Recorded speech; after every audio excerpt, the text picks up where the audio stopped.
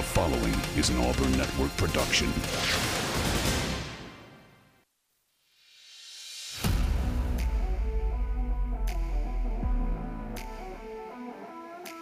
You are on the line. Live on ESPN 1067, Auburn Opelika's sports leader. Online at espnau.com or on the ESPN 1067 app. To be on the line, call in at 334-321-1390 or toll free at 888-382-7502. You are on the line with Jacob Goins. You're on the line here on ESPN 1067, Auburn Opelika sports leader. Happy Wednesday, everybody. Hope you're doing well on this Wednesday, January 17th, 2024. Hopefully you're staying warm out there, man. It is chilly outside once again in the Auburn Opelika area, but it's nice, toasty, and warm here inside the studio at ESPN 1067. This is On the Line, the show that tells you like it is and holds nothing back. I'm your man, Jacob Goins, with you for the next 2 hours right here on the Auburn Opelika sports leader. And it is Wednesday. It's Rivalry Wednesday, and Uncle T-Bone joins me back in the studio. Been a couple of days, man. Last time we had you in here was Friday, since we didn't have a show on Monday for MLK Day. You're not with me on Tuesday, Thursday, so welcome back, man. It's great to see you again. Yeah, great to be back. Let's just go ahead and get this out of the way. If you listened to us last Friday, we had a discussion about the NFL playoffs. Yeah. And my man, Jacob Goins, being a massive Green Bay fan, yours truly, a huge Dallas Cowboys fan. I was also a big Houston Oilers fan growing up out of the AFC, but they're no longer with us. And I did not see that coming, Jacob. I did not see. I thought this was the year that Dallas finally gets over the hump with Dak Prescott, a.k.a. Yak Prescott, yakking up another gagger in the playoffs for the Cowboys. And my hat's off to you and congratulations. That was no fluke. That was no weird thing happened, kick six type situation, gravedigger in the game type of thing for Green Bay. They are the better team. They are the better coach team. They had the better quarterback play. And right now they're the better franchise than Dallas, and they rolled up into Arlington or wherever it is they play now and into Jerry World and just dominated Dallas. I mean, I'm going to be honest with you. The first quarter, I was outside doing some yard work and finishing up, and I yelled out to my son, who was on our porch where the TV was going, "What's the score?" And he said 14-0. I was like, "That's right, that's right." And I walked up there and I saw it was 14-0 Green Bay to Dallas, and my head just went down. Oh, no. And I knew it was over. Oh, so congratulations, Jacob. That was Yeah. an amazing game by Jordan Love. Look, there's got to be some changes in Dallas. I know we got a lot to talk about here locally, but let's just get into this real quick since I'm eating crow and just do it while I'm eating crow. It's time for Jerry and his son and his family to give up general manager duties and control of that football team, because if my math's correct, they have not won, not even played in a Super Bowl since 1995. And you're talking about the most valuable brand in sports, or close to it. What once was a top 5 franchise in the NFL. You're talking about a team that has a star on its helmet, man.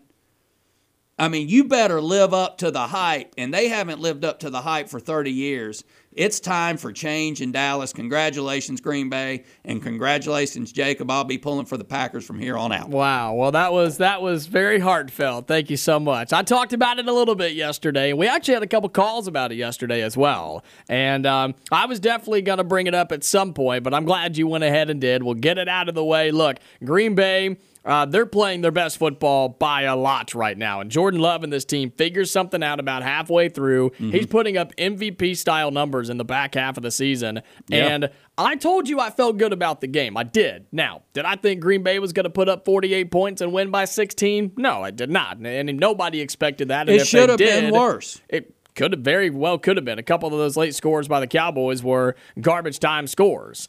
And Green Bay's playing very confident. Now, I'm very worried about the 49ers this weekend on the road, but especially since CMC is cleared to play. But Green Bay had no pressure. Dallas had all the pressure in that game. They had to win it, right? This was the Cowboys' year once again. This was the time for them to make a run, and they weren't prepared, and Green Bay came in and dominated. So I'm happy for the Packers, of course, for me. And I'm with you on Dallas, man. Somebody's got to go. Something's got to change. And the one constant that's been there for a really long time is the man calling the shots upstairs, who's pretty old now.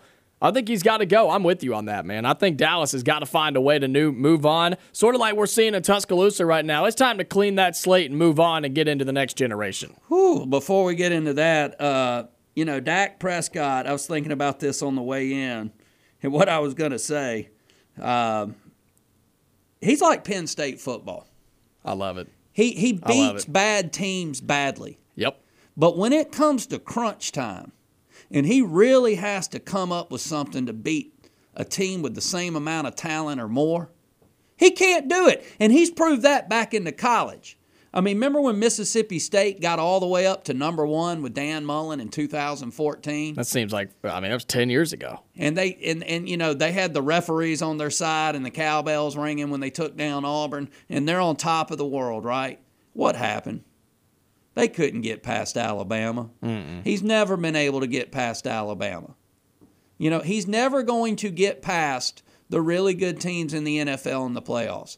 And without a physical running back anymore, and Ezekiel Elliott, who was in his prime, maybe the best running back in the league, if not top 3. Tony Pollard, serviceable back at best, in my opinion. Thanks, buddy. You're no Ezekiel Elliott.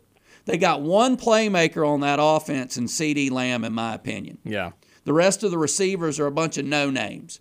And where in the world, for the longtime Dallas fans like me, is that Jason Witten, that Jay Novacek tight end that can expose people across the middle of the field? Their talent on the offensive side of the field is terrible. Mm-hmm. It's time to get a general manager who knows what they're doing. Defensively, where was Micah Parsons?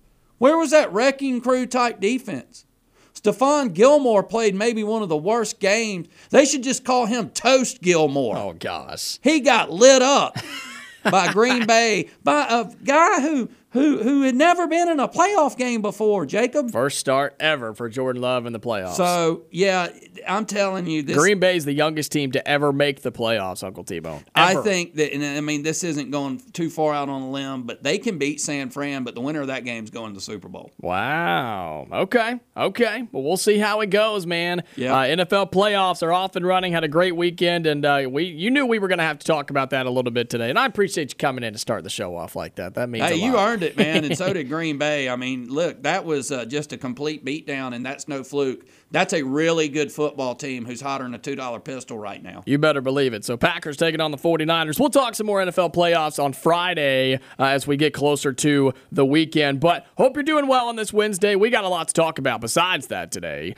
We've got to talk about the spiraling that's happening right now across the state in Tuscaloosa with everything going on. They're hiring coaches, but they're losing players all at the same time. Fan base doesn't know what to think. We'll talk about that today. Auburn also hired a new offensive coordinator today and a running backs coach. We got to talk about that today. Plus, in case you forgot, we have Auburn basketball to talk about tonight. They take on Vanderbilt on the road, a place that they have not played very well the last couple of years, Uncle T-Bone. So that's what's on the schedule today. Plus, Jordan Hill of Dawgs 247 will join us for Rivalry Wednesday. He'll join us coming up in about 20-25 minutes. So excited to talk to him about a really, really good Georgia basketball team. They are good. They had Tennessee on the ropes and should have beat them. Yep. They let them off the hook. That's a good Tennessee team. This Georgia team had won 10 in a row.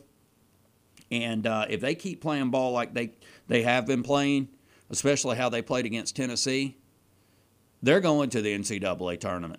And that'll be the first time in forever, Jacob. Yeah, well, they need a couple of wins to do it, but they definitely have the team to do it. And so we'll talk to him coming up in about 20 minutes or so. Outside of that Jordan Hill interview, phone lines are open. What do you want to talk about on this Wednesday afternoon? 334-321-1390. That's the number to get you through to us. What's on your mind? What do you want to talk about on this chilly, sunny Wednesday afternoon in the Auburn-Opelika area? And Uncle T-Bone, I think we do have to start with what's happening in Tuscaloosa. I do want to get to the Auburn news as we go along through the show, but man, we've never seen players like this in this amount leave Tuscaloosa, leave the Alabama football program, and that's exactly what's happening. And it's not just random third or fourth strings, 2- and 3-star walk-ons. They're losing big-time 5-stars to big-time programs right now. I saw a post on Twitter/X.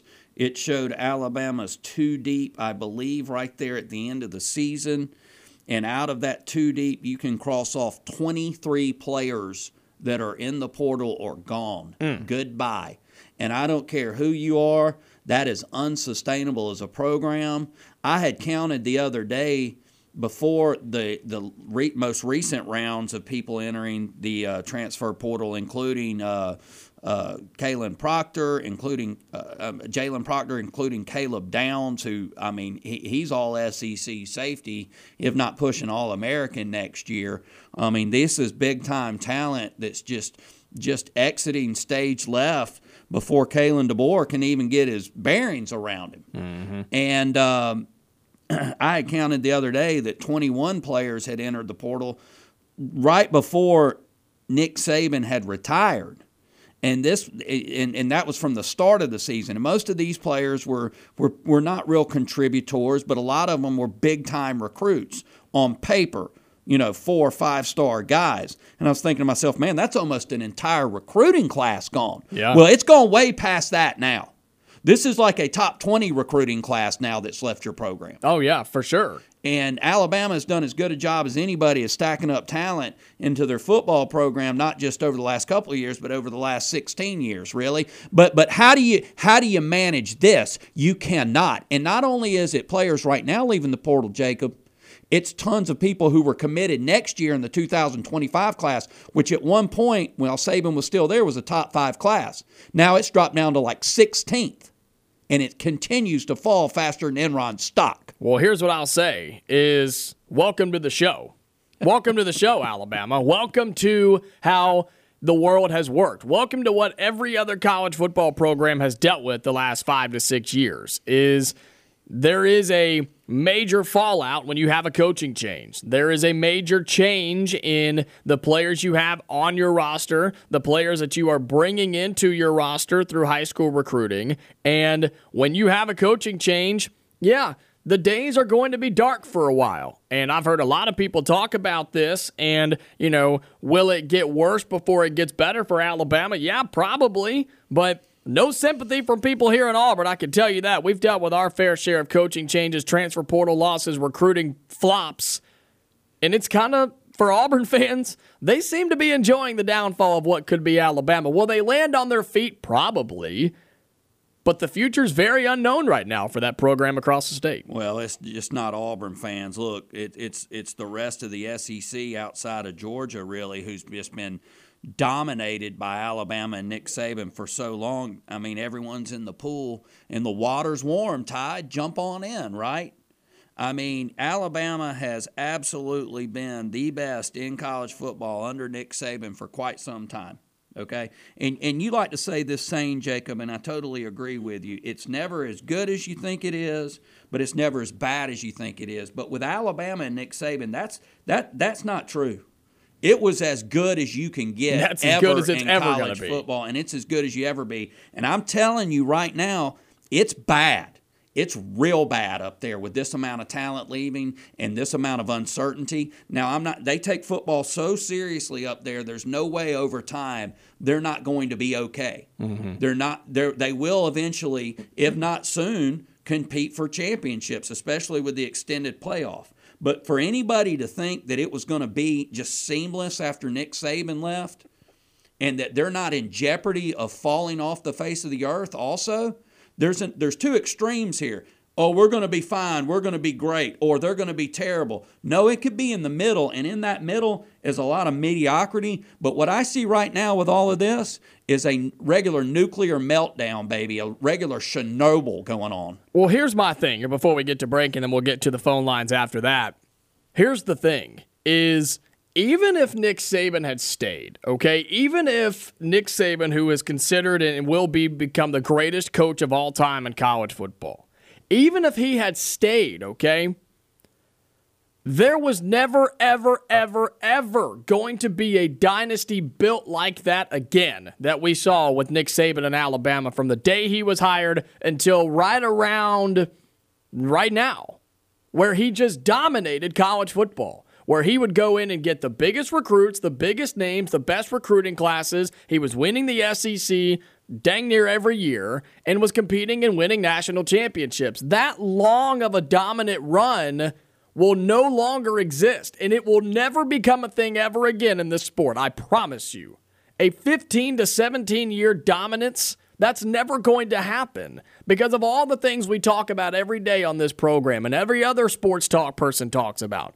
NIL and transfer portal. Those two things have ruined college football, but they've also ruined dynasties like Nick Saban built. And some people may think that's a good thing for the sport. That's a conversation for a later date.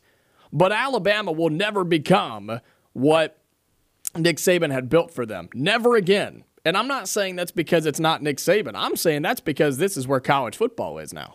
Yeah, Jacob, I mean, I don't know really if we've had a whole lot of time with the holiday on Monday and the late-breaking news on DeBoer being hired later in last week to talk about this. But I'm going to tell you right now, it's not quite as significant culturally as what happened when I was in ninth grade. But when I was in ninth grade, the Berlin Wall fell.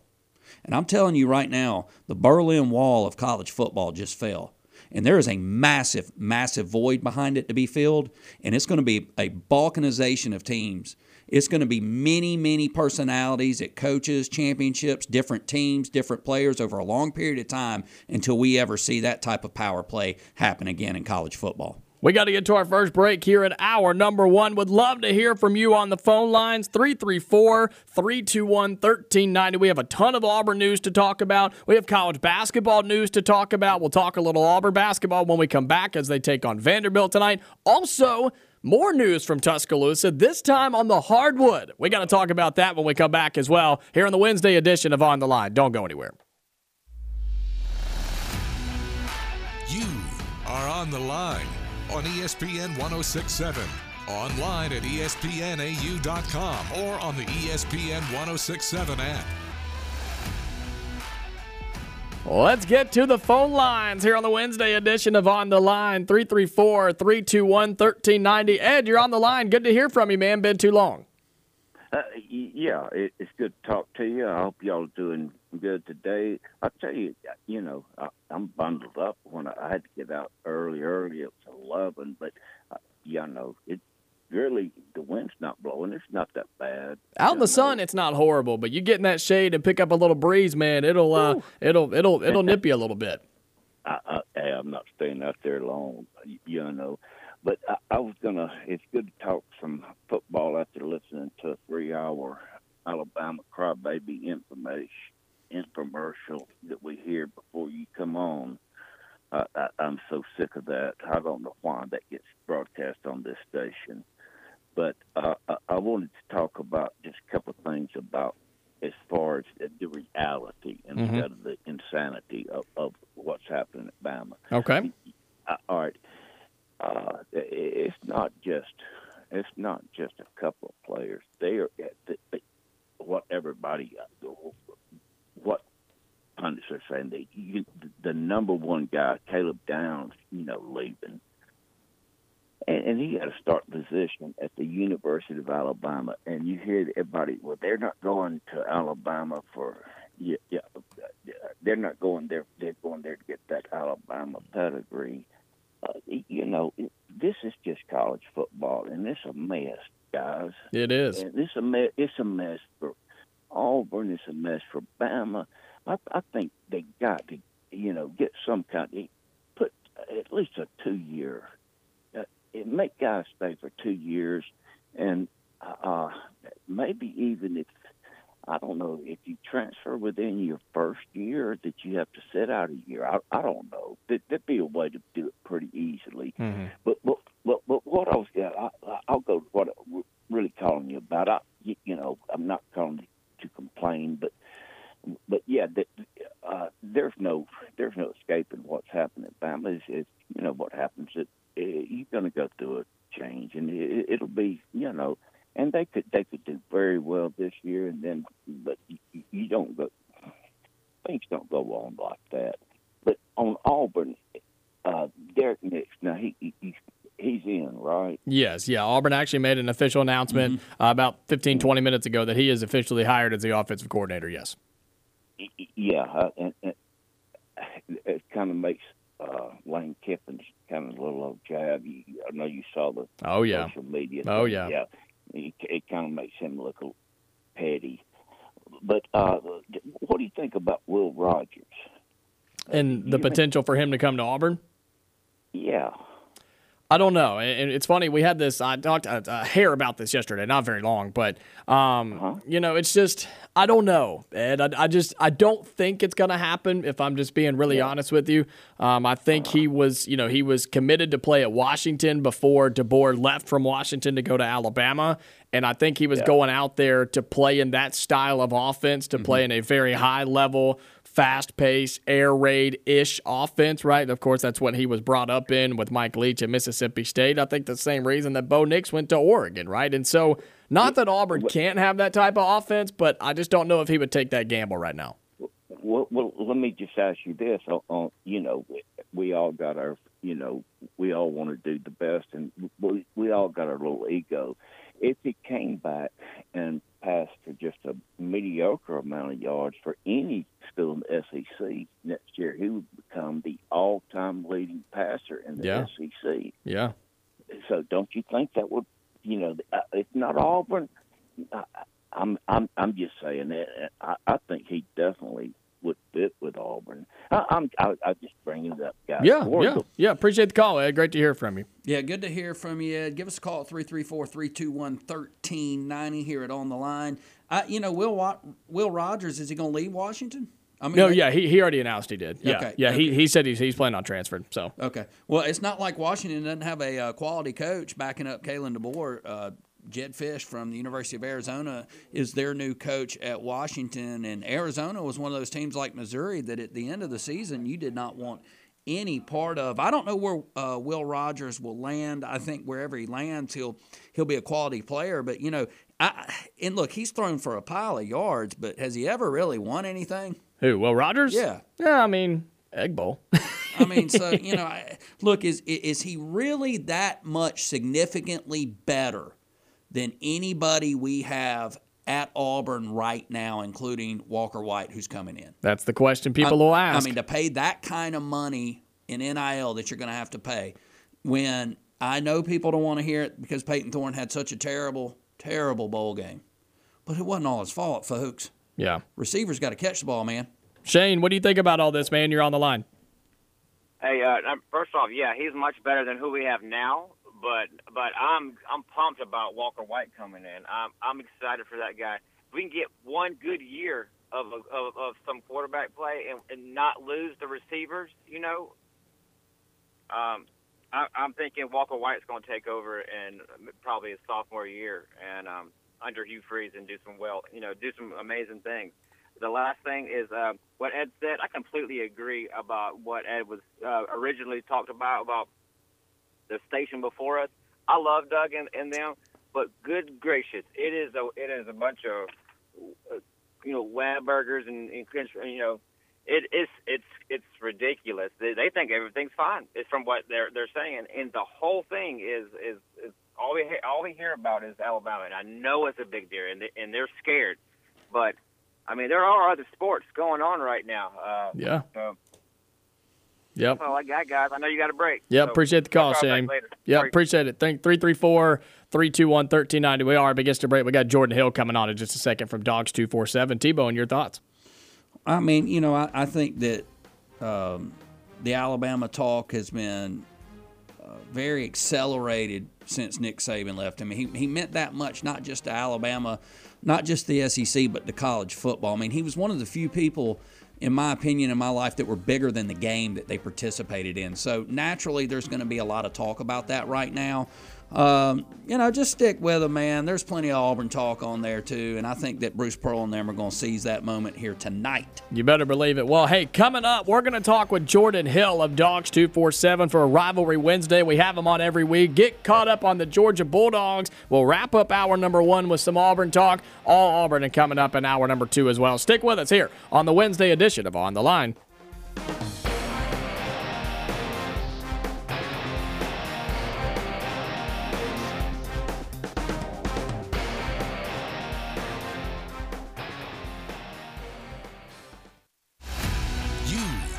On the Line with Jacob Goins on ESPN 106.7, Auburn Opelika's sports leader. 30 minutes into a busy hour number 1 here on the Wednesday edition of On the Line. He's Uncle T-Bone. I'm Jacob Goins with you on ESPN 106.7. Taking a sidestep from all the conversations we've been having because it's Rivalry Wednesday, which means we're joined by Jordan Hill of Dawgs 247 in hour number 1 as we are every single Wednesday. Jordan, hope you're doing well. Great to have you back on the program, man. Definitely, yeah, guys. Good to be back on, and I think this is the second week in a row I'm kind of saying I have no idea what we're going to talk about, so can't wait to see what's going to happen. There's just not a lot going on in college athletics, right? Yeah. I mean, there's nothing. We're struggling to figure out what to fill 2 hours of radio with, and so we figured you had something you could bring to the program, and we were just going to let you be a third co-host today. Yeah, I think I could come up with an hour or so, maybe pushing it by that 50-minute mark, but we'll see what we can do. Well, let's talk about the obvious. Let's talk about the thing that happened a week ago today, which is crazy that it's already been a week. January 10th will be a day that many fans in the other part of our state will regret and really just look ahead past, right? And then everybody else across the state will look forward to that day and celebrate it as an anniversary as Nick Saban retired from Alabama. He's no longer a coach in college football. And so I want to get the Georgia perspective on this. How did the Georgia fans react here? How did some of the coaches or players react if you've had a chance to get some words from them? I mean, walk us through what it's been like for the past week or so for Georgia football in relation to the biggest news we've had in a while. Well, starting with the fans, I have not heard tell of there being a ticker tape parade to celebrate Nick Saban retiring, but I'm sure that those are in motion. Georgia fans are understandably really happy that Saban is walking away. Now, I think the logical fans understand that he's the greatest of all time, and I don't think you can really make an argument against it with everything he accomplished. But he was a thorn in Georgia's side for so long. I believe he leaves with a 5-1 record against Kirby Smart. And, when you look at it from a recruiting side, I mean, he was Georgia's biggest issue on the recruiting trail. I mean, so many of these recruiting battles went down to Alabama and Georgia. Georgia won their fair share of them, but, it was always Alabama, and you see a lot of guys who in the days since Nick has retired are now considering Georgia because Nick Saban's no longer in Tuscaloosa. As far as the coaches' reactions, Kirby was on the radio not long after Nick had retired and, made sure to say how much he appreciated him as a former boss, as a coach, as a man. He talked about what Nick had meant to the state of Alabama, to Tuscaloosa, to college football, he and Miss Terry both. So, I think there's a lot of, admiration on the side of Kirby Smart, but at the same time, I feel pretty confident that he's pretty thrilled he does not have to go up against Nick Saban anymore because, that probably kept him up late at night quite a bit. And I think that it's only going to get easier from that standpoint when it comes to recruiting, going up against Alabama. I don't think they're going away, but it definitely is going to be easier without having to do it against Nick Saban. We're talking with Jordan Hill, Dawgs 24/7. Jordan, I've been seeing the famous yellow helicopter on Twitter a lot that Kirby likes to fly around in. and land in high schools. Looks like he's making some inroads on some Alabama commitments for the class of 2025. Got some decommitments recently for the Tide, and Georgia's right in the mix of it. Mention some of those recruits for next year's recruiting class. And also, what about Caleb Downs and a few of these other players at Alabama in the transfer portal? Are they heading to Athens next season? That's something that everybody's really watching, and the top one is Caleb Downs, and he's got a lot of connections to Georgia. Kirby Smart had recruited him super, super hard coming out of Mill Creek High School, and he chose to go to Alabama. And, you know, a big piece of why people are looking at Georgia, not only because of the success they've had these past few years, but Georgia just hired T-Rob, Travaris Robinson, who back in the day was on Auburn's staff and he's been on a lot of staffs. Coming over from Alabama, he was one of Caleb Downs' primary recruiters when he was going to Tuscaloosa. So nothing is done yet, but there is a lot of momentum on Georgia's side. Looking at it, I think Georgia should feel really good about where it stands on getting him. How soon that's going to happen, I'm not sure. But if you want to talk about the rich getting richer, that would be a case of that. I mean, this was a guy that won the Sean Alexander Freshman of the Year award for his play as a freshman in that Crimson Tide defense. He is highly coveted. I think Ohio State is the biggest threat to Georgia getting him, but Georgia feels really good right now. And as far as some of the other players you mentioned, Alabama has had some decommits. The one that immediately comes to mind is Mason Short, an interior offensive lineman. Georgia's been after him really hard, and Kirby Smart made sure to go pay him a visit not very long after he decommitted from the Crimson Tide. And I can assure you that that was not a coincidence. So, yeah, Georgia is making sure to make the most of the timing of Nick Saban's retirement. I know a lot of Alabama fans are upset, and I can understand that. But you know, Kirby Smart and his staff have a job to do, and they see an opportunity, and to this point it looks like they're going to take full advantage of it.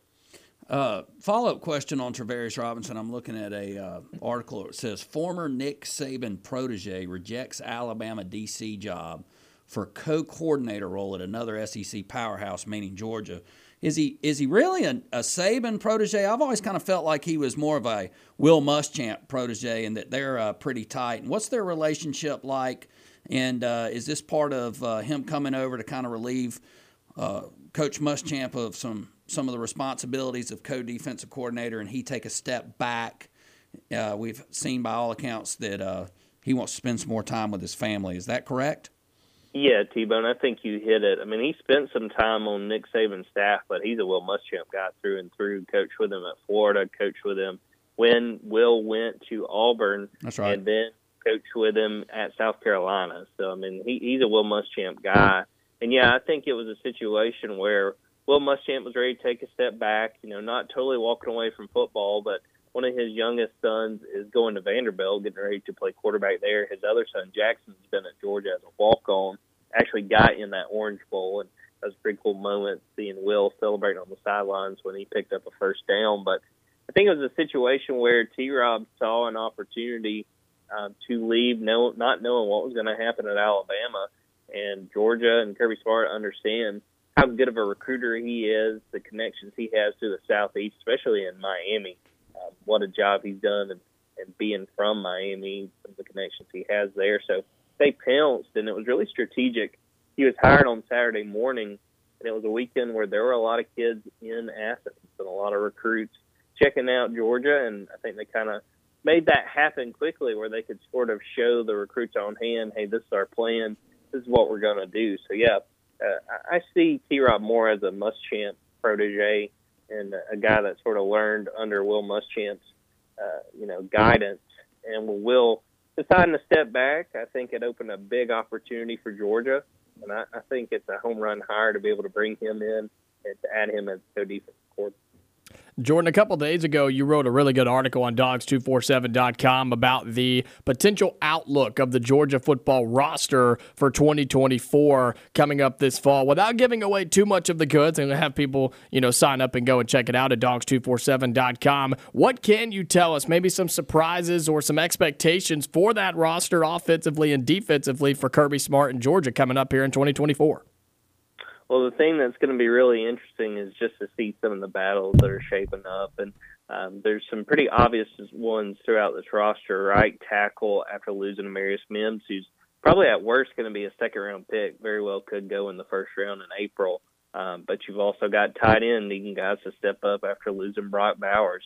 Safety, which, again, we just talked about Caleb Downs. If they were to land him, you don't really have to worry about safety if he winds up fitting in. And it's going to be very unfair for offenses to go against a secondary that includes him and Malachi Starks, who, no big deal. He was an All-American as a sophomore this year. So. Yeah, just light work over there. Yeah. I'm not sure what they're going to do. They don't got a lot to work with. But, yeah, cornerback as well, losing Kamari Lassiter, another guy who could be picked in one of these first two rounds. So they're in pretty good shape on the whole. I mean, you bring back Carson Beck, who I thought did a really good job in his first year starting. You got holes to fill, but Georgia's been very smart about how it's used the portal. And, again, as we we're just talking about how they're continuing to use the portal, there's some holes and there's some battles that are going to be worth watching. But they've got a pretty good feel for what this roster is going to look like and how they're going to line up when they roll the ball out in spring practice.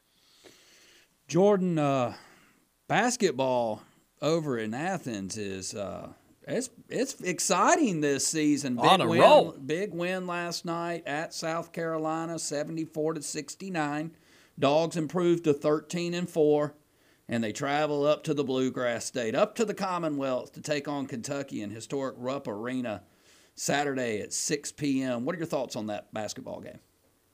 Yeah, Georgia comes in with a lot of momentum. I don't think I would have ever imagined them being 13-4, 3-1 in SEC play to this point, and had a really good shot at being 4-0. Led Tennessee with about 6 minutes to go, and Tennessee made a rally. Dalton Connect, he might be the SEC Player of the Year. He has been playing outstanding. But yeah, Georgia's done a very good job. I think they're going to have a fight on their hands playing Kentucky, but. I think the thing that's been the most impressive to me about this team this year is how they played away from home. In true road games, they're 3-0 this year. Haven't beaten Florida State, haven't beaten Missouri, and then haven't beaten South Carolina last night. So they've done a good job away from home. I think that it's going to take a lot to beat this Kentucky team. I think Kentucky might be like 7th or 8th in the country right now. But this Georgia team doesn't panic, and I think that is something that can really serve them well when they play a team as talented as the Wildcats. You would see last year in Mike White's first year, and this is a very different-looking roster, but they would get down 10, 12 points, and you could just sort of see it, sort of shut off, just go through the motions. And that hasn't been the case this year. They've done a very good job, and then did it again last time against South Carolina. Got down probably 9 or 10 points early in the second half and rallied back. And that was sort of the key to that first road win they had against Florida State. They got down 16. And I was ready to go ahead and write my story and say, okay, they lost, going to try to bounce back from this. And lo and behold, they make a rally. Justin Hill hits a last-second shot to win that game. So they've been very, very impressive. Again, I think they're going to have a fight on their hands going to Lexington. But you can't count this Georgia team out. They've done a very good job against teams that I think have more talent. And Bulldogs just keep finding ways to make things interesting. Well, you can correct me if I'm wrong here, and if you disagree, please let me know. But I feel like that South Carolina game, or even that Missouri game, or the Arkansas game, which they won by 10. Of course, Arkansas not really what we thought they were going to be. But that South Carolina game last night, in years past, that's not a game Georgia won, right? That's not a game they would get a run and win that game on the road. You mentioned going down and having the same old, go down by 8 or 10 and never be able to come back. I feel like in the past, they didn't win games like they did last night against South Carolina. Not at all, and I think they've just gotten so much more physical, and they're not afraid to kind of grind these out and find ways to win. Both teams last night shot 32 free throws, and to Georgia's credit, they did a whole lot better in South Carolina. I think they hit maybe 9 or 10 more than South Carolina did. And it was a game where I think it really highlighted how Mike White has reloaded this roster, where they're not really having to lean on one guy or two guys, and if they have an off night, we have no chance. Russell Chiwa, their 7-foot center, had a really good first half. He winds up in foul trouble, and they turn it over to Frank Anselm-Ebay, a guy that played a lot last year and has been a reserve this year, and he had by far his best game of the season. I mean, the fact that they've developed guys, the fact that they are deep enough, that they don't get their plans sort of derailed when things aren't going their way, I think it's huge. And, there's still a long way to go. That was just Georgia's first quad one win last night, winning at South Carolina. But I think there's a lot to like about this team. They've got some big battles ahead. But I think there's plenty of reason to think that they could be playing in the postseason by the time we get to March. Georgia at Kentucky, number 8 team in the country. Saturday, they play home against LSU, at Florida, and then home versus Alabama. Those are the next 4 games for the Georgia Bulldogs basketball team. Jordan Hill of Dawgs 247 joins us every Wednesday at 2:30 for Rivalry Wednesday. Man, we appreciate you as always. Always a good time talking with you, and nobody covers the Dogs better than you do. Tell people where they can find all your fantastic work, what's coming up for you, and everything going on at Dawgs 247. I appreciate that, Jacob. Dogs247.com, on Twitter at Jordan Davis Hill, on Twitter at Dogs247. So a lot of content still going through football, off-season stuff, getting the men's basketball previews ready for that Kentucky game. And again, the Caleb Downs saga, the Caleb Downs, re-recruitment. We're going to be following it very closely. And when we hear more intel, we're going to share it with our subscribers over there at Dogs247. So if you're a Georgia fan, I highly recommend you get over there because this is going to be something you're not going to want to miss. Awesome, man. You guys do great work. We appreciate you, and we'll talk to you next Wednesday here on the show. All right. Sounds great, guys. That's Jordan Hill of Dawgs 247. Joins us every Wednesday here on the Line on ESPN 106.7. We'll take our final break, come back, wrap up hour number 1. We've got more Auburn to talk about, football and basketball. That's what's coming up as we wrap up hour number 1 and get into hour number 2 here on ESPN 106.7. Are on the Line on ESPN 106.7. Call in at 334-321-1390 or toll free at 888-382-7502. Let's get to the phone lines once again as we wrap up hour number 1, 334-321-1390. John in Auburn, you're on the line with Jacob and Uncle Tebow. Hey, guys. Hey, had a question for you guys because I haven't seen this reported anywhere today, which makes me think I'm missing someone in my memory bank. So with the signing of Derrick Nix today as, offensive coordinator, and I mean, you can take that for whatever it's worth without maybe play calling responsibility. I'm just going through my head thinking to myself, is this the first minority hire at offensive coordinator in program history? Yes, it is. I think so. I think it is. I haven't seen that anywhere, but I can't think of anyone else just in my own mind. So as offensive coordinator, right? You're asking just as offensive coordinator? Right. Oh, I'm trying to scrape my brain. My initial response, I want to say yes, John. I do too. I mean, maybe on an interim basis, on a coaching change or something like that. Yeah. But for full time, I think that's correct. Yeah. So just a thought there, and then had a comment on the offense next year, and I'll tie your Packers into it. All right, I love it. When I look at the NFL, I look at quarterbacks, and so many franchises will go out, draft a first-year quarterback, put him in there immediately, and it's a Zach Wilson, or it's some other first-year situation that just really doesn't wind up working. You look at Patrick Mahomes, who sat behind Alex Smith. You look at Jordan Love, who sat behind Aaron Rodgers. That's what works. And I think next year, Auburn's defense will pace the offense, and I think you will hear a lot of calls for Walker White. I think it will be very interesting to see how Auburn monitors his development, because on the college level, the only elite freshman quarterback I can remember is Trevor Lawrence, and he sat half of his freshman season.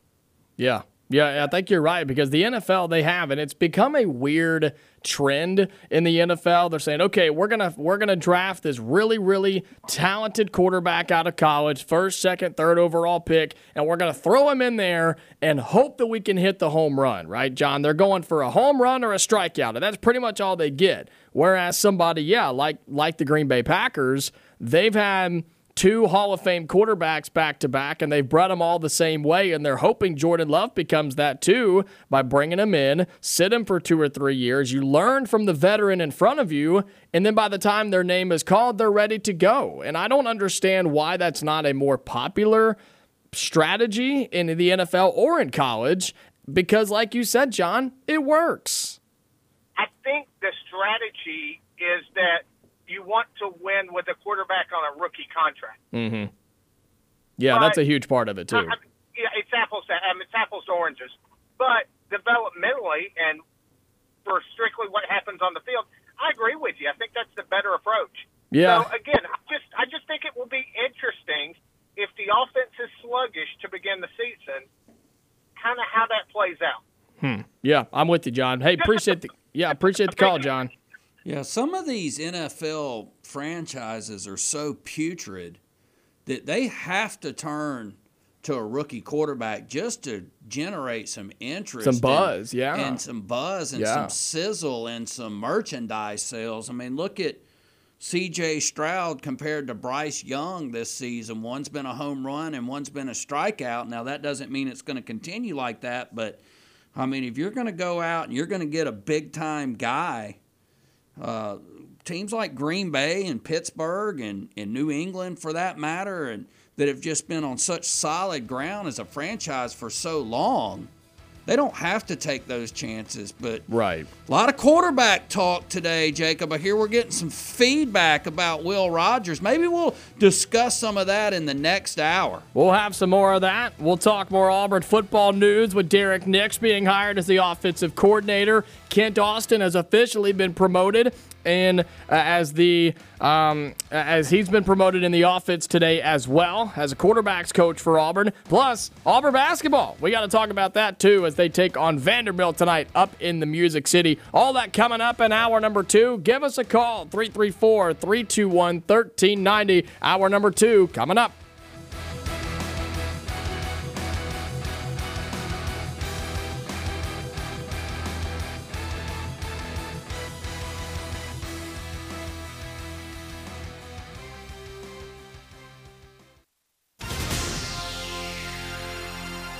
The following is an Auburn Network production.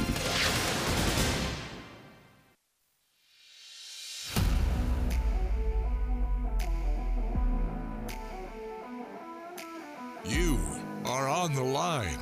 Live on ESPN 1067, Auburn Opelika's sports leader. Online at ESPNAU.com or on the ESPN 1067 app. To be on the line, call in at 334-321-1390 or toll free at 888-382-7502. You are on the line with Jacob Goins. You're on the line here on ESPN 1067, Auburn Opelika sports leader. Happy Wednesday, everybody. Hope you're doing well as we are underway here in hour number 2 on the Wednesday edition of On the Line, the show that tells you like it is and holds nothing back. I'm Jacob Goins. He's Uncle T-Bone with you in the studio. We're having too much fun on this show, man. We really do. We have too much fun during the show. I feel like it's a free-for-all Friday, and it's only Wednesday. Well, you haven't been in the studio since Friday. That's the problem. Golly. Well, you haven't been in here. I've missed it too. Well, look, speaking of missing things, if you missed hour number 1, you can catch up with the podcast later on today, posted after the show. You can find it at ESPNAU.com. That's our station website. You can find all the podcasts there or just search On the Line wherever you get your podcast. We talked to Jordan Hill of Dawgs 247 back in hour number 1. Also had some conversations about Alabama, right? We talked some Alabama football with all the craziness going on up there. So really busy hour number 1, flew by. Coming up here in hour number 2, I want to start with the Auburn football news. I want us to talk about Derrick Nix being hired as the offensive coordinator. I want to talk about Kent Austin being promoted to the quarterbacks coach. In the back half of the second hour, we're going to talk all things basketball. We need to talk Auburn taking on Vanderbilt tonight. We also need to talk about the fiasco that happened in Tuscaloosa in the airplane hangar last night. So that's what has to happen today. We're going to talk about that here in this second hour. Phone lines are wide open. Give us a call. What's on your mind? 334-321-1390 is the number to get you through to us on the phone lines. We want to hear from you on this Wednesday afternoon. Uncle T-Bone, Auburn has now found their new offensive coordinator. His name is Derrick Nix. He comes from Ole Miss. He's been there for a really, really long time. He's a seasoned vet and a guy that I think Lane Kiffin's going to miss on his staff. He'll be on the new Auburn football staff as the offensive coordinator. Well, I think it's very obvious that if you follow Twitter or X and you follow Lane Kiffin, that he's not real happy about this acquisition that Auburn's made off his coaching staff, especially at this point in the season. I'm gonna lay it down on my man Double D, Daryl Dappridge, who has just been hammering Lane Kiffin on Twitter for acting like a child, and he has been very childish. Weird remarks, crazy things, texting, all seems all upset with some weird thank you to Derrick Nix on his way out. Basically, it's just hard to explain, but Ole Miss folks are none too happy about it. Nix been over there for a long time. He coached with Hugh Freeze while Coach Freeze was over there. Heck of a recruiter. This is going to be a theme that you're going to see going forward as long as Hugh Freeze is at Auburn as a head coach with assistants, no matter what position they coach, no matter if they're a coordinator or not. If you cannot recruit and you cannot close on high-level recruits, you're not going to be on this staff. All we're looking for now is to get that defensive coordinator position filled, and the full staff will be here. And I think you're waiting to see what happens this weekend, like we were waiting last weekend in the professional ranks with the Houston Texans. Chris Kiffin, the linebacker coach for them, by all accounts the lead candidate to be the Auburn defensive coordinator, but nothing will be said or done if they continue to go down that road as long as Houston keeps winning NFL games. And Houston's, like Green Bay, is red hot too. Yeah, it is. And so, when it comes to Derrick Nix and it comes to this offensive coordinator position, right, it's a glorified offensive coordinator, I think, or I guess that's the wrong way to put it. He is also the running backs coach, and so he will be a glorified running backs coach, if you want to say it that way, and that has nothing to do with Derrick Nix. It's not a downplay. That's not a slight to him whatsoever, but the announcement's already been made that Hugh Freeze is going to be the one calling plays, right? Could that change in the future? Sure, it could. I don't think it should, right? It could, but I don't think it should, depending on how it goes with Hugh Freeze, unless he's lost all touch with calling plays offensively. And so people may ask, okay, well, you hire this guy who's been at Ole Miss for over a decade, and he's one of the best coaches in all of college football, and I believe that. What's the big deal, right? I've heard people say that already. Okay, but what's the big deal? What does it mean? Why is it so important that we've hired this important of an offensive coordinator? It's a big name, but if he's not calling plays, what's he going to be doing? And I think he's going to be a good running backs coach. I think he's going to be an upgrade at the running back coach position. And I know people don't want to hear that, but I think it's the truth as a coach of the running backs. And I think he's just going to be an offensive mind. I think he's going to be a recruiter. I think he's going to be somebody that elevates this staff. Just because he's not calling plays offensively doesn't mean he can't benefit this program. And I think that's the direction that Auburn went with this hire, with Derrick Nix as the offensive coordinator. Yeah, who knows? He'll probably be calling some plays. He'll have input for sure. He'll definitely have input. I think it's going to be a play call by committee, which means that Hugh Freeze is going to be very involved with the offensive play calling and should be. Right? A lot of talk earlier in the first hour about whether or not they should have a new quarterback to work with in this new Derrick Nix, Hugh Freeze, Ken Austin offense, who was also announced today officially as Auburn's quarterback coach, by the way. So there's going to be a lot of offensive minds, play calling, game planning, the strategy of everything, getting ready, coaching up the quarterbacks. Obviously Auburn needs to have better quarterback play this season. I mean, that was said after the bowl game. Oh, and that's been known for a while. And we had a caller earlier said that Auburn ought to take a look at Will Rogers. And, I said that is he really that much of an upgrade? Is it really that much better than what's over there right now, meaning that you actually have to shell out money like in free agency? Are you going to come up with $500,000 to have Will Rogers here? Right. It's not just, hey, let's go get him and pay him a scholarship. No, it's about NIL money now. Yeah, let's just not. I mean, why don't they just go get Joe Montana? I mean, we live in the real world here, and there's only so many dollars to go around. Right, and you have to decad. You have to pick and choose where you spend that money. You've got to pick and choose. Auburn obviously did that on the recruiting trail this year to upgrade at receiver, which they needed to do. Mm-hmm. And I know Peyton Thorne needed to play better last year, but I'd put the over-under, Jacob, easily at 50 dropped passes by the receivers this past season. No doubt. For the whole season. Catchable balls, not just ones that were there diving and laying out. I'm talking about very catchable balls, 4 or 5 a game. If half of those get caught, they probably win 2 more, 3 more games. Georgia and Alabama included. Mm-hmm. And that wasn't just the receivers. Jarquez Hunter had several drop passes and one key one in the Georgia game. To this Will Rogers guy, it's intriguing to me. I kind of done some digging, Jacob, while we were on break. He really tore it up when Mike Leach was, rest your peace, Pirate, we miss you greatly, was the coach at Mississippi State for 2 seasons. He had big-time numbers under Mike Leach. But last year, he had a 59% completion percentage, 1,626 yards, 12 touchdowns, and 4 interceptions.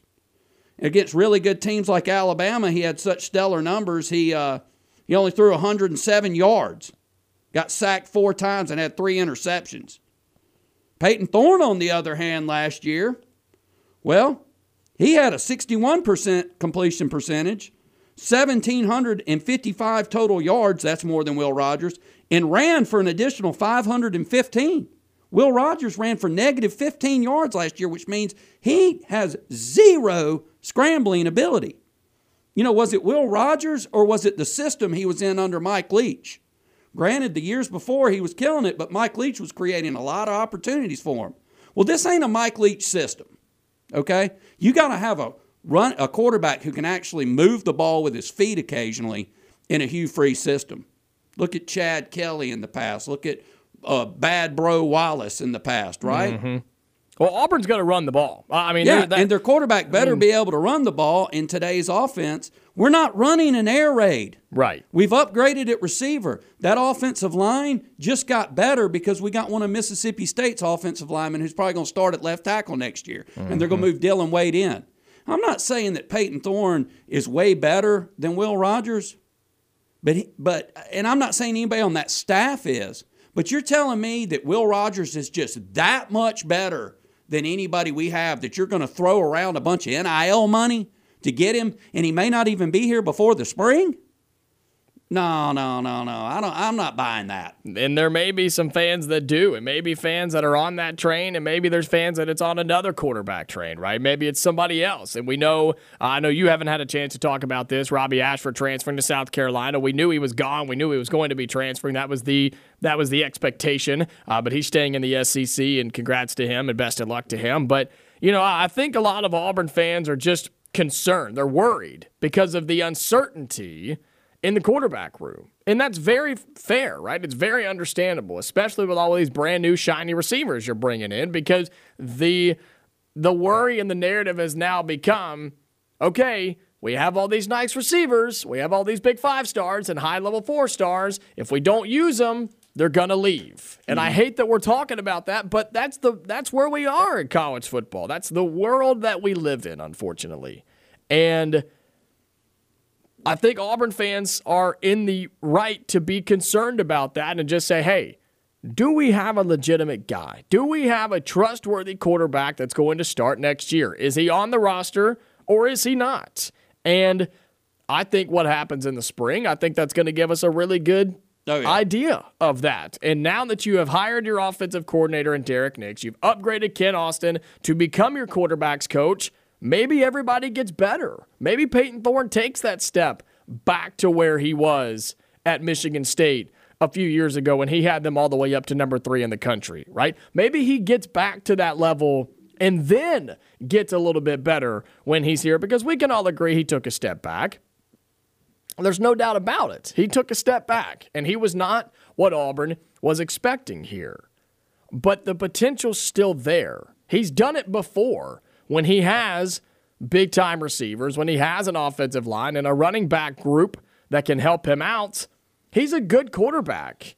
And if he's not, I think you've got good guys behind him with Holden Geriner and Walker White, a guy that a caller talked about earlier today on the show. So all of those things being said, I get where you're coming from, Uncle T-Bone, I do. Walker, or a Will Rogers he's an attractive name to enter the portal. And I said this in the first hour. He was going to Washington for a reason. He was going with Kalen DeBoer in that offense, who is now going to Alabama. He was going out there to play in a let it fly, throw for 5,000 yards type of offense. That's just what he wanted to do. He's not doing that anymore because DeBoer left. And so he's still up in the air. But like you said, Auburn's not doing that. They're going to be better at that. But that's not what Auburn does. Auburn's going to have a nice balance of throwing and running the football. Yeah, last year, Will Rogers, 1,626 total yards, 12 touchdowns, 4 interceptions, QBR of 46.8 according to ESPN. That's ranked 93rd in the country. Peyton Thorne, 1,755 yards last year, 16 touchdowns, 10 interceptions, QBR 57.7. He's ranked 69th. Is it really that much of an upgrade? Is Will Rogers really just that much better and athletic than Peyton Thorne? Or was it the fact that he really made a lot of big numbers while playing in a system that was perfectly set for him with Mike Leach? And Peyton Thorne had big numbers while he was at Michigan State. I'm willing to give just about everybody a mulligan last year on Auburn's team. Okay, that people don't realize how horrible that roster was that Hugh Freeze inherited. And I'm talking about complete rebuild it was going to take.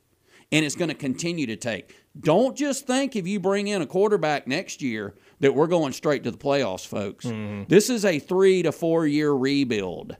All right? Now, I do hear the concern, and you got to get playmakers the ball, and you got to give them hope, right, so they don't leave.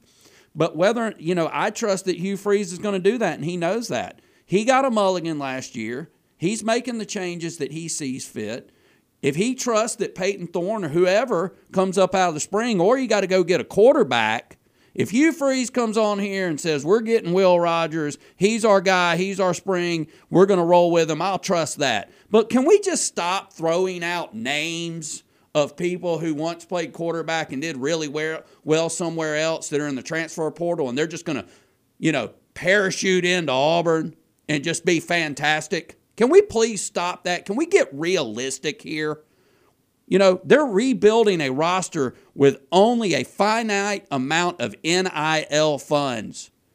They don't have enough money unless you're willing to pony it up to go get Cam Ward on top of Cam Coleman, on top of Perry Thompson, on top of Bryce Kane, on top of the guy they brought in from Georgia State, potentially on top of Ryan Williams.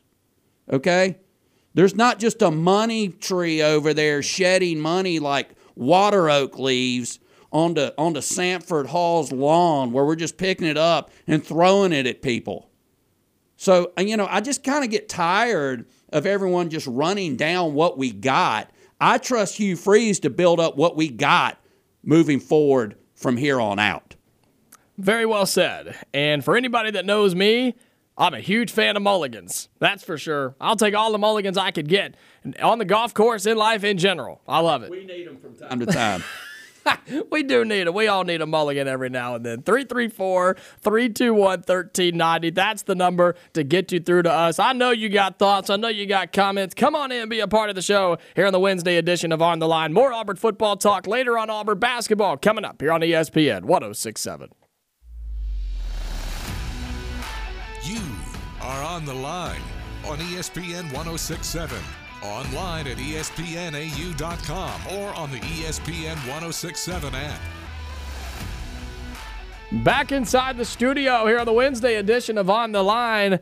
We need to open that window up a little bit. It's a little warm in this studio after Uncle T-Bone back on the airwaves after a few days. He's had all this energy built up inside. Got to let it out somehow. I blame Yak Prescott for yakking it up again for my Dallas Cowboys. I think you can blame him too. That's a pretty good. There's a lot of people blaming the Cowboys for their frustrations this week. So no, we appreciate you joining us here on this Wednesday afternoon here on ESPN 106.7. Phone lines remain open 334-321-1390. No more guests today. It's all about you and us here on the show. And want to kind of switch gears here because we're going to talk Auburn basketball coming up in the next segment because they are on the road tonight at Vanderbilt. Another late night tip. We're not fans of it. We know you're not either.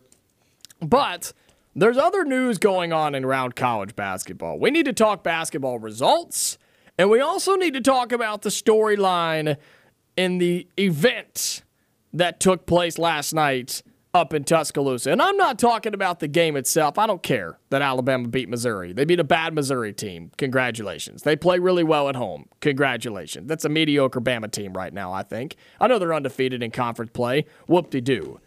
But they get a win over Missouri last night, but that's not what everybody's talking about.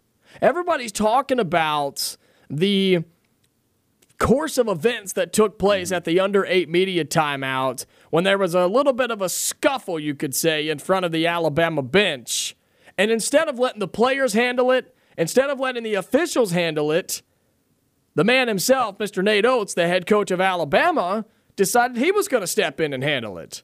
And he stepped in, put his hands on a Missouri player, and shoved him out of the way and said, you get the bleep out of here and go back to your bench. Your thoughts on that, Uncle Tebow? Yeah, first of all, I do think Alabama's a little bit better than mediocre. That's just me. And you're right about Missouri. They are not a good basketball team. They are desperately need some point guard play. I'll tell you, if they had Trey Donaldson on that team, they'd be a much improved team. Their guard play and ball control coming down the court was just off last night. I mean, that's the first time I got a good look at them.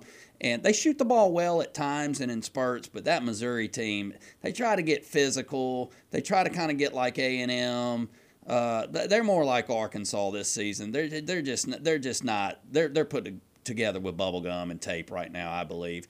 But the story that is just really dominated that game is crazy Nate Oates, putting his hands on a Missouri player and giving him a shove, telling him to get out and get away from their bench. And, my first thoughts are at no point does, if I'm that player, you touching me, coach, should ever be involved in any discussion, right? No head coach in today's world should be pushing an opposing player, putting their hands on an opposing player, or their own players for that matter, unless there was just like a full-blown brawl and you're in there trying to break it up. Right. And I think the SEC obviously saw that the same way. They gave a nice little reprimand to Nate Oates, the head coach at Alabama, from the head office. You know what that sound was? That's a slap on the wrist. That was a slap on the wrist, and he got a public one. Quote, Nate Oates' actions were unacceptable and violated the expectations for conduct and sportsmanship as established by the membership of the Southeastern Conference, said Greg Sankey.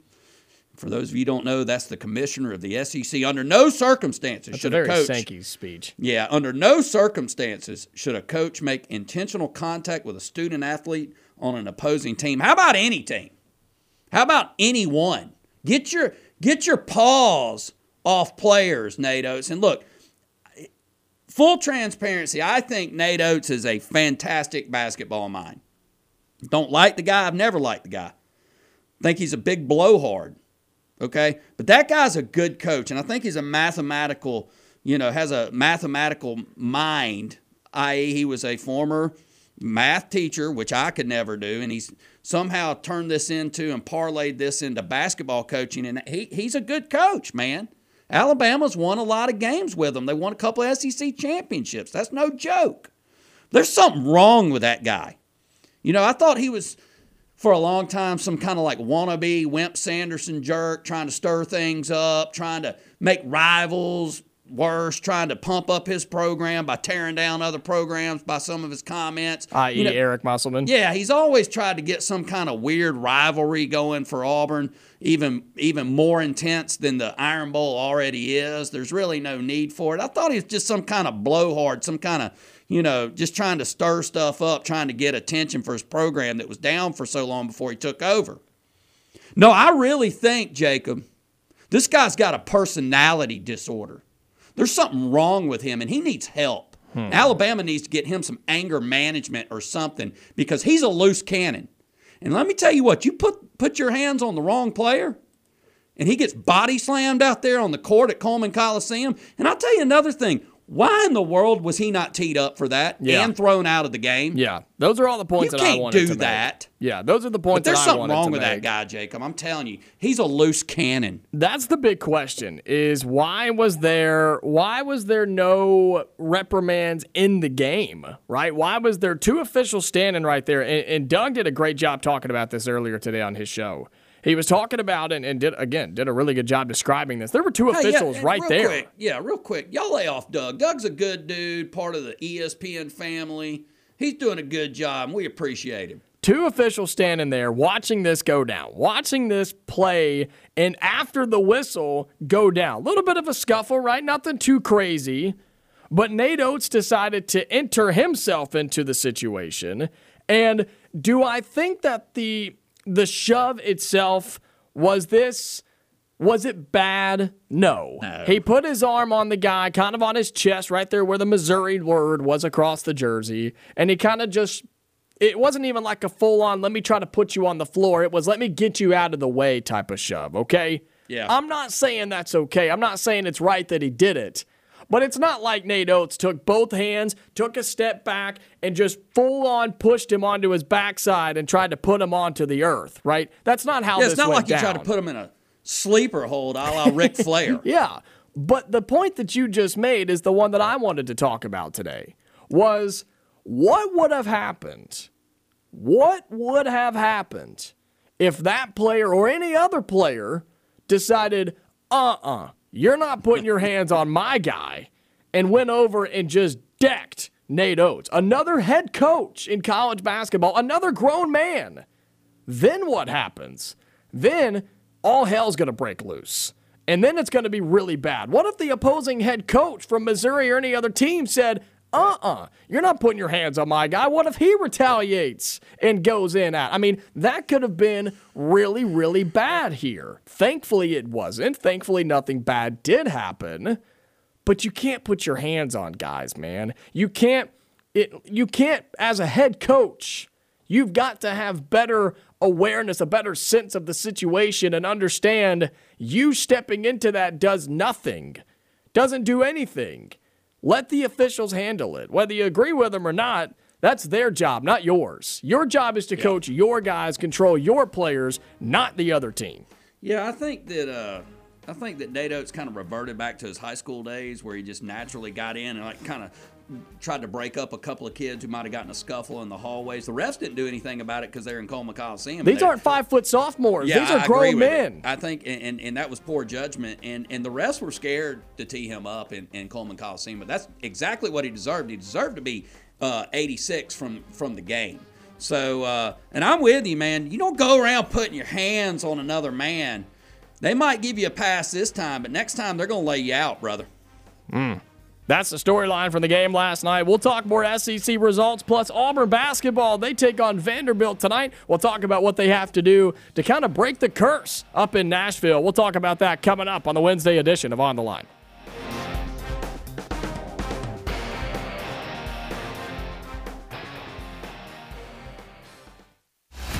You are On the Line with Jacob Goins on ESPN 106.7, Auburn Opelika's sports leader.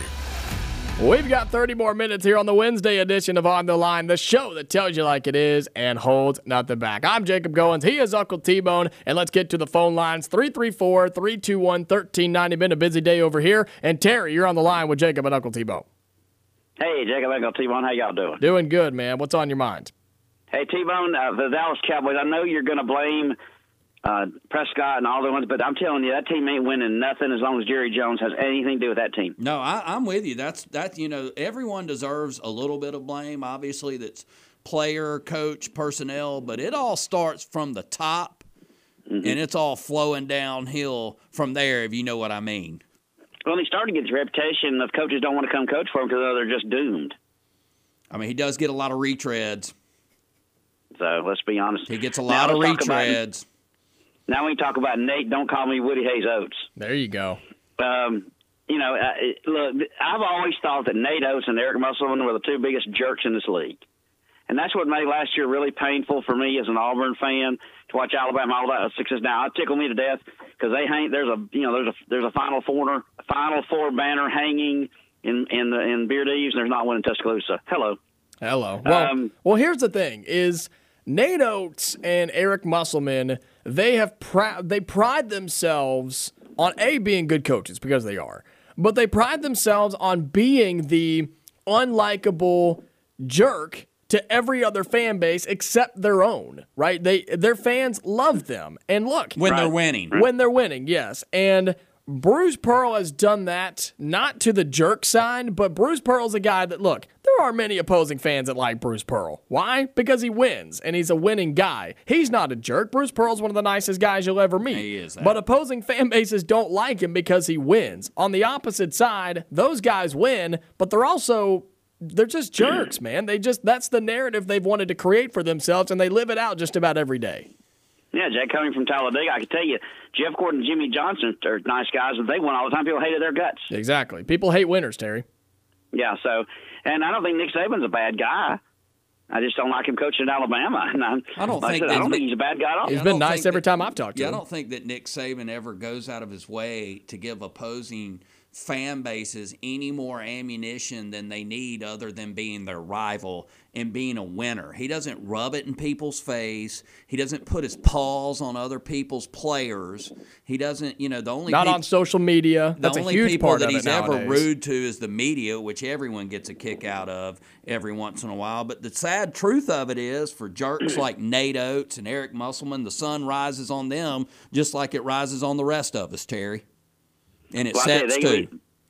They're jerks, we know that, but I tell you, Calipari's going to wear 2 and 3 pairs of pants to avoid that hot seat he's got. Yeah, you better believe it. Now, hey, they've got a good team up there right now, though.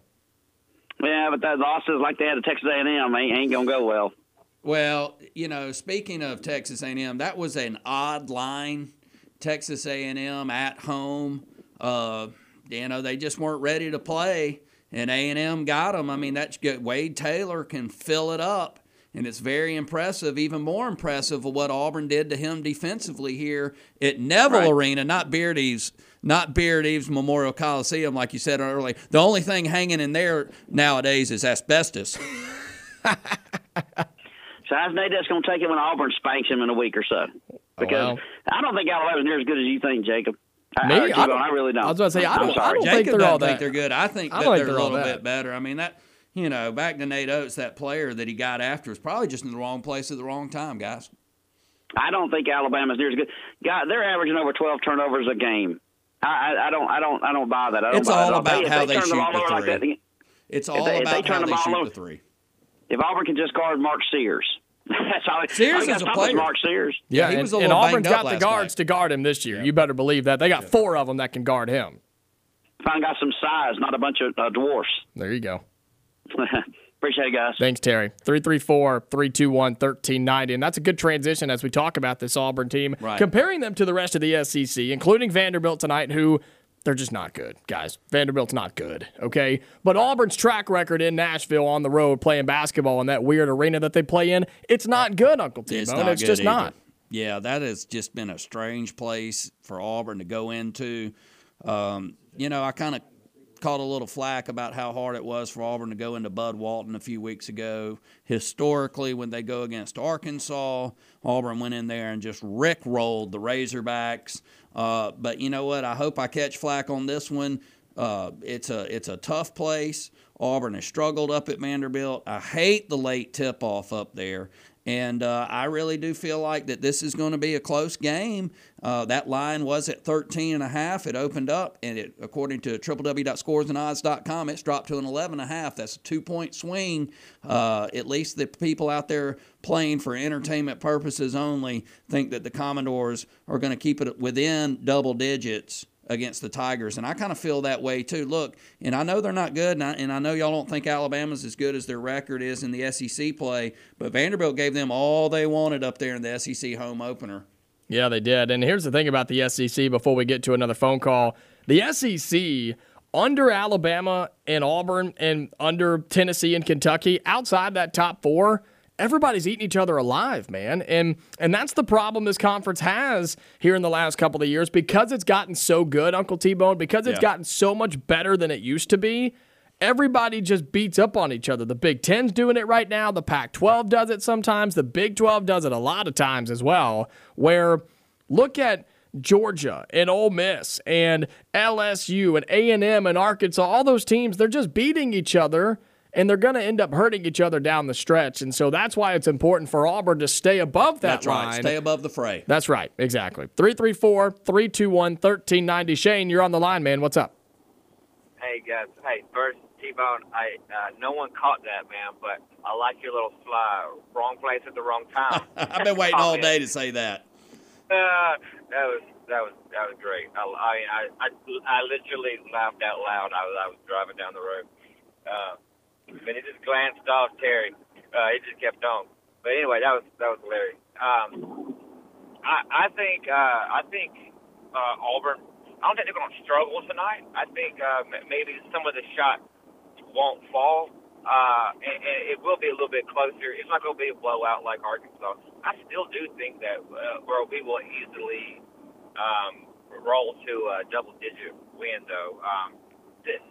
Then we could play our second string, and I think we'd still win. You know, if we will play our second string a lot. I'm saying like we could only play our second string. Yeah. No, I'm with you on that. I think we would do. You know, still. I think our second string is better than or as good as most people's starters. Well, in the league. I've said that. I think most of those guys. I think Trey Donaldson, Katie Johnson, Chaney Johnson, Chad Baker-Mazara, and Dylan Cardwell. You take those 5 guys and put them against some of the other starters in this league, and I think that's a above-average team in the SEC right now, and that's what Auburn's bringing off their bench. Yeah, off the bench, and so when other teams they're going on their bench and they're like, all right, we'll get a little breather. No, we keep it. We even take it up a notch and keep cramming it down your throat. And I think, man, sky's the limit for this team. As long as we don't slack up, if we can stay focused, which I think we will on the road for road games, I have no problem with any of our home games. Yeah, it's important right now, especially on the road, especially against teams that you're a big favorite against, just to go ahead and take care of business. Just get the win. Stack up wins, right? It's like putting money in the bank. Stack up wins early in the SEC play. It's going to get tougher. The season's going to go on. But as fresh as Auburn can keep itself, that momentum, unlike in past years, can continue. Yes, I think it'll take us deeper. I don't know another team that's like that, but LSU is actually kind of deep. If you watch them, the other day, they're deep. They're deep. And so Tennessee, I think if you just handle that one guy, I think that's the recipe. Just take care of that one dude, and everybody else, you know. That connects, man. He's a player. Yeah. Anyway, guys, I love the show. Appreciate it, Shane. 334-321-1390. He's right about LSU. You go look. They have all but one guy plays double-digit minutes for LSU. That's impressive. Now, production points-wise isn't anything crazy, but they have tons of guys that play anywhere from 18 to 35 minutes a game. Like they've got a pretty good depth thing going on there too. So good call on that, Shane. Yep. And also another good call. I like what he said, how with this game tonight, Auburn on the road at Vanderbilt. By the way, here locally in Auburn, Opelika, you can catch that broadcast over on our sister station, Wings 94.3 and wingsfm.com. Game is at 8. I know. We don't make the rules. We didn't set the game time. If we did, we'd make it right now. We'd make that game right now. We'd talk about it as it went on. But that'll be at 8 o'clock. Pre-game will start at 7:30. Andy Burcham and the guys are there in Nashville, so be sure that you I wouldn't make it right now, Jacob. It's about an hour before happy hour. That'd be a perfect time, about 5 o'clock. Back to LSU. Good night in the SEC. Cranks up at 6 o'clock. Mississippi State at Kentucky on ESPN2. Kentucky looking to rebound from a funny loss to Texas A&M this past Saturday. Mississippi State got beat at home by Alabama. That's a team that's been a surprise so far in the SEC. At the same time, over on the SEC network, number 22, Ole Miss at LSU. LSU looking to rebound from taking a bludgeoning at Neville Arena this past Saturday night. And then to cap it all off, at the nightcap, 8 o'clock, the late game again. Aren't we all excited about it? SEC Network, number 13, Auburn at Vanderbilt. Tigers currently a 10 to a 10.5 point favorite, according to which site that you normally follow. It's going to be a good night of basketball in the SEC. Last night, several games around the league. We talked about Georgia taking care of business 74-69 with Jordan Hill of Dawgs 24-7 against South Carolina in Columbia, South Carolina. Florida kicked it off last night, Tennessee. This game was never close. The Vols really flexing their muscles. Tennessee scraping by Georgia in Athens this past Saturday, but rallying big against the Florida Gators 85-66. Missouri went up to Coleman Coliseum in a weird and funny matchup against Alabama, where Nate Oates again lost his mind. Tide takes care of business. Alabama leading the league right now, undefeated, along with Auburn. And then last but not least, last night, an exciting game in Arkansas, a desperate Hog team with a late shot beating Texas A&M 78-77. Attaboy. Let's get to the phone lines again. 334-321-1390. Dak, you're on the line, brother. What's up? Hey, guys. How y'all doing? Doing good, man. What's on your mind on this chilly Wednesday afternoon? I know it. Before I start bragging on Auburn's basketball team, man, what about this guy from Tennessee, man? Where did he come from? He has come on the scene as of late, and he has given people all sorts of fits right now. What is it I saw where he's averaging 30-something points over the last 3 games? Yeah, it's something like that. I mean, he is just... Are we talking about Dalton Neck going for 39 last night against the Gators? Oh, my gosh. When's the last SEC player done something like that in back-to-back games? Yeah, that's a great question. Yeah, Dalton Knecht, the guard, he's played in all 17 games, averaging under 30 minutes. He's averaging 18.5 points, but the last few games have been really, really good for him. In his last few games, he has scored 39, 36, and 28 points. I'd say that's pretty good in the SEC. Yeah, especially in the SEC this year. Mm-hmm. But, after we beat Arkansas, I normally wait till about the 5th or 6th game before I start making some predictions. And I understand, injuries and things like that take place and affects this. But, guys, I said this 2 weeks ago.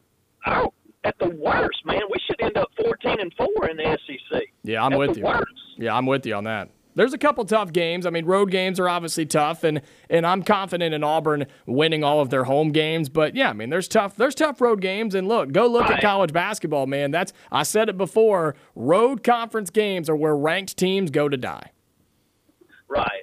You're absolutely right. Did you say you think we'll win 14 more conference? We'll win 14 conference games. That'd be 11 more than we've already won, putting us at about a 25 to 26 total season in wins. Where do you think, Dak, that would put us in the tournament? About a 2 or 3 seed? At the least, it should put us at a 2 seed. Yeah.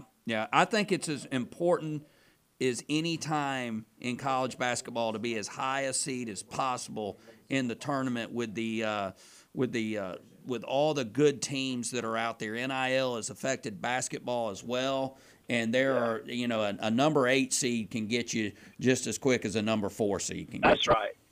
Guys, I could see this happening. And like I said, I really do think that we will go through the regular season and end up no worse than 14-4. And I think this year we do have a good tournament team. However, I could see LSU or Texas A&M being that spoiler again in the tournament. I know this is early talking about SEC tournament, but I could, it's always tough when you win that regular season and you have a really good record. It's tough to carry that over into the SEC tournament. Yeah, it is. But we do have a good tournament team, though.